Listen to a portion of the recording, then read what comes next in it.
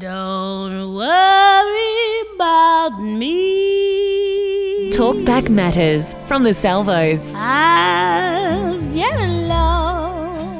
Last week we heard part one of Abdi's incredible story. At the age of 12, growing up in Mogadishu, Somalia, at the outbreak of civil war, he took off with a group of people walking to Kenya to escape. It took 4 months. Then he went back to Mogadishu, Somalia to find his family. And during that time he was captured by militia to be executed. They put us down and... They put you in a line or something, or what happened? Oh, we were lying on the ground. It wasn't lying up. It was the same thing. They made you lie on the ground? Yeah. And then what? And they start shooting. They got these vehicles where it's a Land Cruisers where they took the top off and it becomes and they got guns on top of that. And they start shooting us. We were about, I can't remember the numbers. It could be 8 of us boys and similar ages, and they start shooting us. And lucky I didn't get hit, but obviously no one woke up, and I had to run after maybe 15-20 minutes lying there. So you're the only... They missed you, and you pretended that you had been hit. Yeah. Oh, you have to. You close your eyes and you think, oh, there's no way you leave this. But and I had to check my body if I got hit because I've never been hit the bullets before, so I didn't know what's like. It could be no pain, but lucky, you know. How old were you? I was 12, going 13. 12. My goodness. And so when you got up and they were gone, what did you do? Oh, I had to catch up with the lady that had the kids, like at small towns. And one stage I remember we had to lock all the women one area, and we had to get all the kids out because women is more highly risk of getting raped. So we had to take the little kids to with us, and we had to hide the women. I think that's the cases that they were targeting us because we were trying to not tell them what the women was, and it worked at that time. A lot of women survived in that incident. Wow. What happened then from that time until... Because I went to Mogadishu to the border of Somalia and Kenya, and then I went back to Mogadishu looking for my family. Did you find them? No, I didn't. I didn't find that time. Yep. And then where did you go? I left from Mogadishu to Cairo. That's how people smuggle. Well, not people smuggle. You actually give them some money, and then they get you a ticket and a visa. So hang on a sec. You spent 4 months going all the way back to Mogadishu. Yes, I did. You didn't come across the militia again? Oh yeah, you do. You just have to do the same thing. You hide.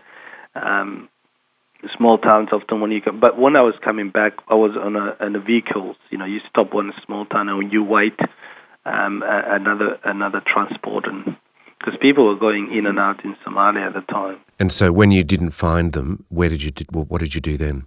I went to get my birth certificate, passport, and this stage Somalia was still, it was a hope that everyone was against the government this time.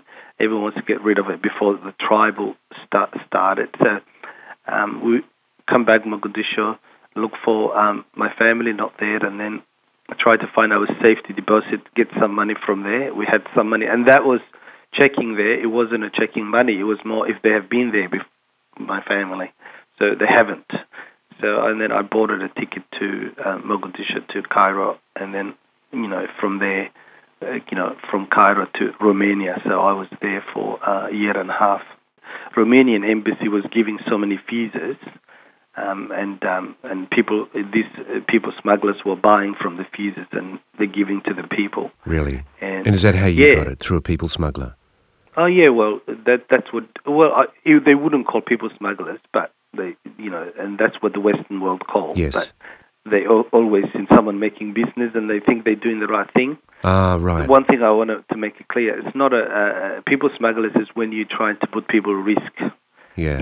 You try to put at risk. But if someone is know how to speak English, know the system. They don't call themselves people smugglers. They call people, they help. It's a business base. So you met someone who actually helped you?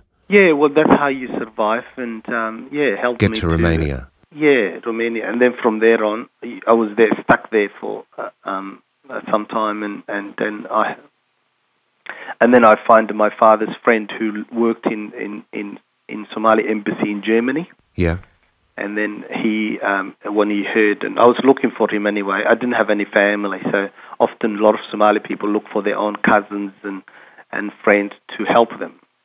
So that's how you, in Somali culture, that's how you help each other. You sort of find your old like a distant cousin, and and that's how you move. But I didn't have anyone, so this man, I was in a refugee camp in Romania.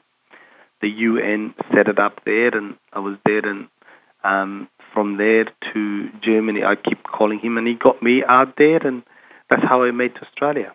Wow. When did you find your family? Well, I did find my mother. I was volunteering at Red Cross, doing like a tracing department where you look for your family through paper, like you send letters to all Red Cross in the world. Yep. So I was volunteering there, helping around when I was 16, 17, and I used to send letter from all the time, every week. And my mom responded in refugee camp in Mombasa, Kenya. Really? It was one of the best times. Yeah. And so, did you meet up with her again? Yeah. I sponsored my mum, and then she's in Australia since some time ago now, 1996. She's here. So. And what about the rest of your family? My father, we think he died. We have heard that, but my sister lives in Europe.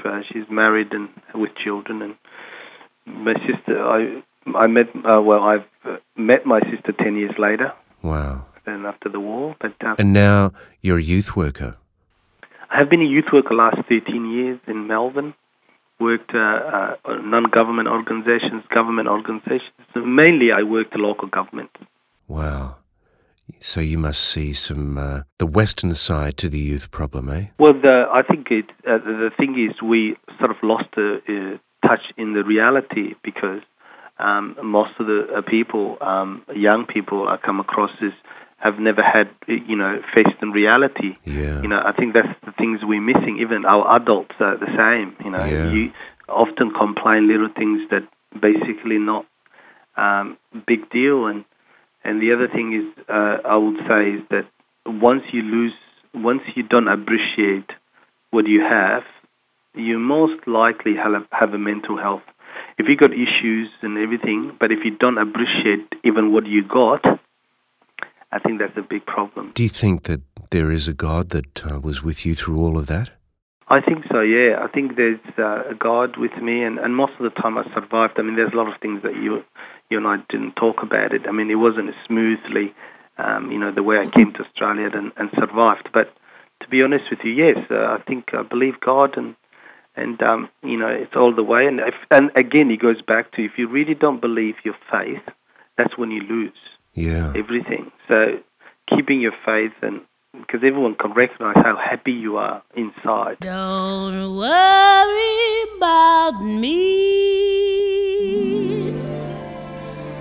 I'll get along. Abdi is now married with a family of his own in the comparative safety of Melbourne, and he is now a youth worker dedicating his life to helping young people find their way in life.